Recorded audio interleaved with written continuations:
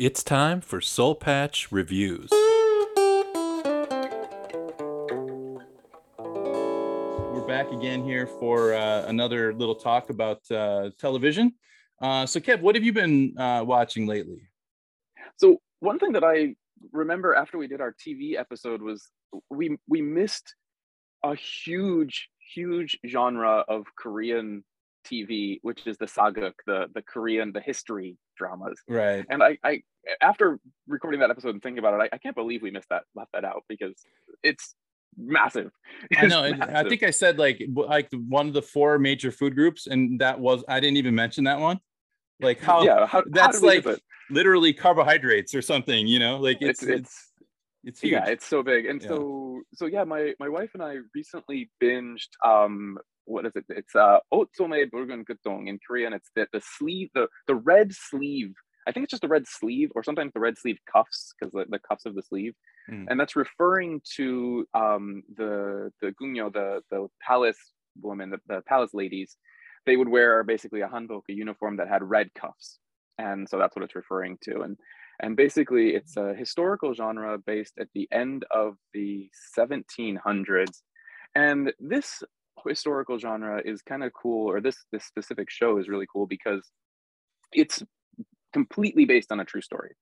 Unlike a lot of the other ones, it's apparently it was written or based from a book, but it's based on the actual life of this king and his consort, or the woman who would later become his consort, which is a spoiler, but again, you kind of know what happens from story one.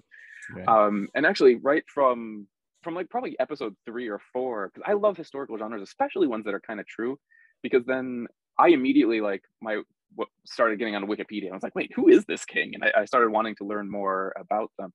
So this is a great one because it's based on it's based on a true story, and it is a sad story. I'm gonna go ahead and say that right here off the start. But Mm. it's an amazing show. It's a fantastic show. There's the two main actors in it. First is Lee Jun Ho, who is playing Isan, who he later becomes Jeongjo the king, Jeongjo the Great. Actually, one of the only two kings who has the Great in his title. Actually, Mm. he's considered actually a great king of Korea.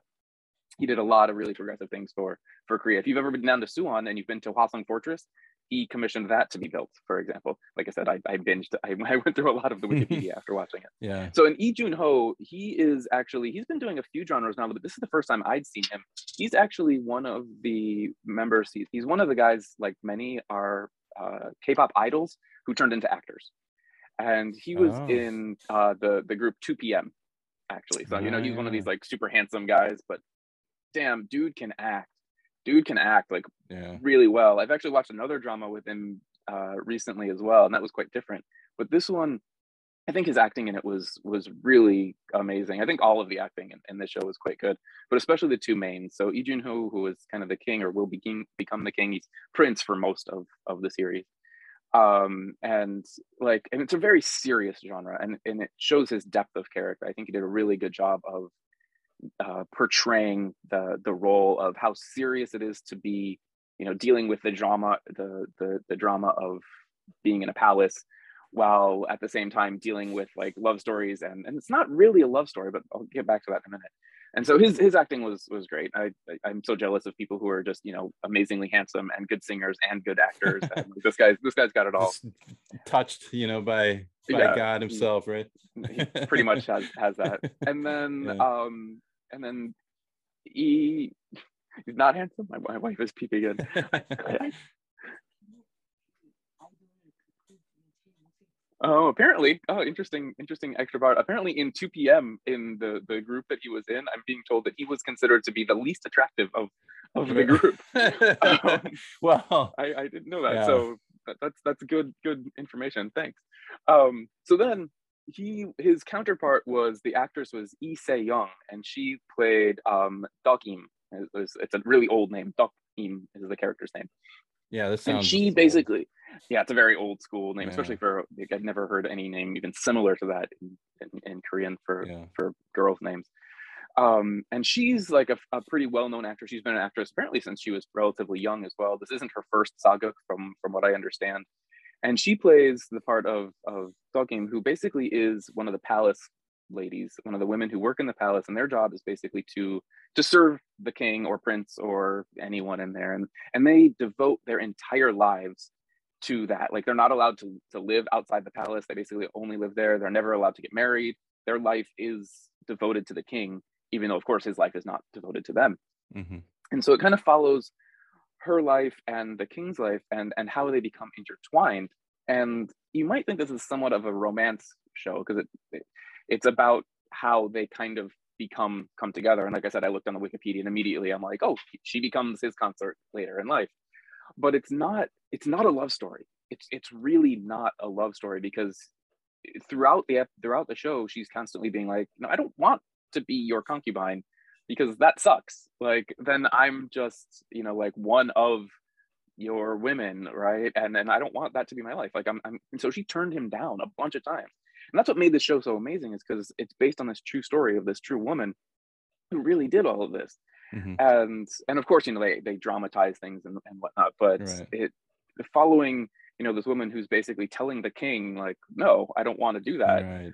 is an epic Especially story. in But this moment in history is kind of yeah, resonates probably yeah, and quite a bit especially with and it's audience really even members. harder for women at the time, because this is still during Joseon period, where it's still very Confucian, Oh right? yeah.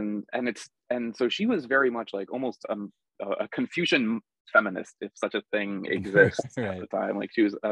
a Well, great she was like character. exercising agency at a time where women didn't have much Right, agency, and so it's kind of jarring or whatever to see that or to read about it, I imagine. right. Yeah. So seeing them like interacting, and it's more about watching how their relationship grows over the time, and then eventually how they get together. And again, what's really amazing about this is that Jungjo the king, he actually was apparently completely in love with her, and she was actually his only like consort, until, well, other things happen which aren't really so important in for the drama, but it happens in history. And that's the one thing, is that this show has an epic sad ending.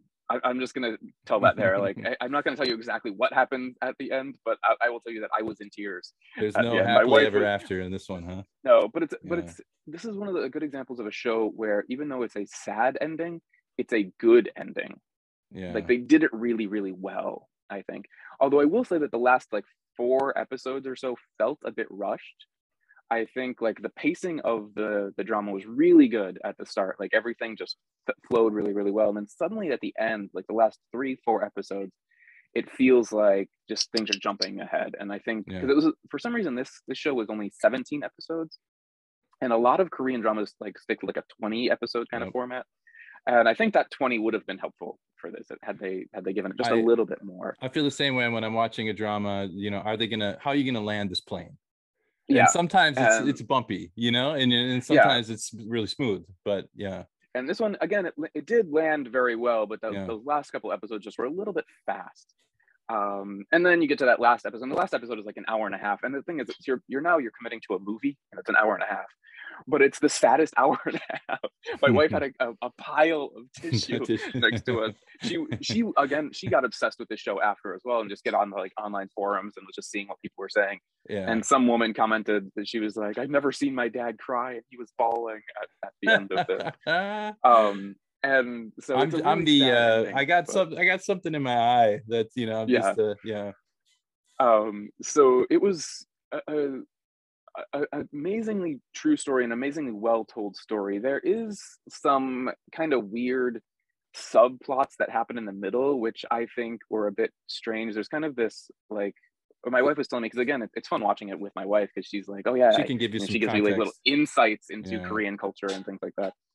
And she was saying that how the palace ladies, basically they had a ton of politics within their own ranks, of course, right? Like their job is to take care of the king, but they want higher ranks amongst themselves, and so there was a lot of politics. And so there was this kind of subplot, and don't want to tell you too much about this, because this is a kind of a big spoiler that's not true and not like on the Wikipedia. But there's this crazy subplot that's happening among the ranks of the palace women, and it almost to me felt too outside. It felt like a plot that they created out of completely nothing, and then once it resolved, it was just done, and it never went anywhere. It was still an interesting story, and it was kind of fun to see it, but it felt not connected to the rest of the story so much. That would be probably my only complaint, for lack of a better word. Sure. If you're looking for something to critique, that would be the, yeah, it's a minor thing, but it sounds like overall you really enjoyed the show, though. Oh, we just, I mean, it was, yeah, I don't know. It's like I said, it's 17-hour-long episodes, and we probably finished it over the course of 4 days or something. Oh yeah, like that's that. It's nice being on winter vacation. So yeah. We're using our time well, maybe, but yeah, we couldn't turn it down. I mean, the acting was amazing. It brought me really into the world. It taught me a bit about Korean history as well, because like I said, this is all based on a true story, like true people. And so I immediately dug into the Wikipedia pages and things. And of course, they do take a few small liberties with the fact it's not 100% true, but it's pretty damn accurate. From my quick research on Wikipedia. And then my wife, again, she watched some like talk on YouTube from some actual history professor talking about it as well, and she was saying that it's there's that guy knows more about it than Wikipedia does, and she was saying that it's quite accurate from that. That's interesting, because you don't watch those shows for depth and understanding necessarily. You watch them to capture the essence of the time period and maybe a bit of the personality of the character. Yeah, it's just that these characters and these specific kings, and just it's just such an epic story that there's no reason to mess with it. Like it works as it is, and it's great, and there's really no reason to completely change things. Just tell this true story, because it is an amazing true story. Like a king who, because then I started looking at all the other kings, I was just randomly clicking through Wikipedia, and you look back at like King Sejong, and he's got like 10 concubines and like 3 wives and like 100 kids. I'm exaggerating, of course, but then you look at King Jeongjo, and although he was married a couple of times, really the only one he was ever with was Dogim.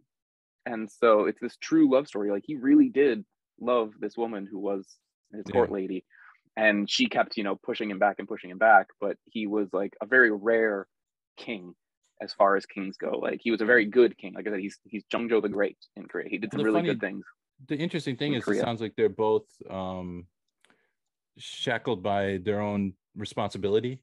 Like, if they had met in any other circumstances, they could have just been a regular couple, in love and together. But they're burdened by these positions that they're placed in by the culture, by the politics, and enslaved by the politics. So it's a forbidden love. That's why I think it's probably so interesting. Yeah, but in a more interesting way than a lot of those like kind of smarmy dramas are. This sounds much more interesting. So it was great. I would highly recommend this. This was an amazing show. I mean, I like the saga because I like these historical dramas in general. I think the first Korean show I ever watched was a historical drama. They're terrible for listening practice because it's all this crazy old Korean. Oh, right. Yeah. Yeah. I didn't even think about that. Yeah. Yeah, something interesting about sageuk is that like the old Korean, like I'm sure you've seen it, they actually put up a Korean subtitle for Korean people watching it because they're using old Korean vocabulary that even modern day Korean people are like, what's that word? And so they pop it up. So for me, it's unfortunately like I can't understand half of what they're saying, or I mean more than half. Right. But it's probably like watching Shakespeare or something, like it's equivalent. Kind of. Yeah, probably. But it's a great show. I would highly recommend it for people to watch, and I've got another saga drama that is also really fun and completely different that we can talk about maybe in a couple of weeks. We'll talk about that again. So grade, what would you on the this is for me definitely it's like a A minus. That other that strange plot. No, this is definitely an A class. Okay. These guys. So in baseball terms, is that a triple or a home run? I'd say they knocked it out of the park. They did a pretty amazing job, or maybe a what's it called? It's like how about an in the park home run, maybe something like that, right? Like that. Yeah. Okay. In the park home run. It was amazing. The acting was great. The story was great. Yeah. The soundtrack is actually really, really well made. I actually put it on just because I was curious, and we had it on in the background. It's good background music. But they put a lot into this. I think it's a very well done show. So I recommend it. Check it out. The Red Sleeve. The Red Sleeve. When did it come out? What year? This was last year. It was either last year or 2020. It was relatively. I think it was a last new year. one. Okay. It's quite new. I think it got some awards. It got a lot of praise. I think it was last year. I think it was the end of last year. Yeah, it was. No, it was definitely the end of last year. So awesome. New show. It's great. You can check it out. I'm sure you can check it out somewhere online. There's many places. All right, there you go, everybody. Another excellent recommendation. You can let me know if anyone has any comments about what you think as well. You can send us an email. Yeah, you can contact us right through the website, thesoulpatch.com, or you could leave a comment in YouTube, or you can send us an email at podcast@thesoulpatch.com. So if you got any comments about the red sleeve, hit us up on Facebook as well. We're up on Facebook, and I've got the videos up on Facebook too. So you can send us messages right there. All right. Thanks, everybody. See you next time. Yeah, see you next time.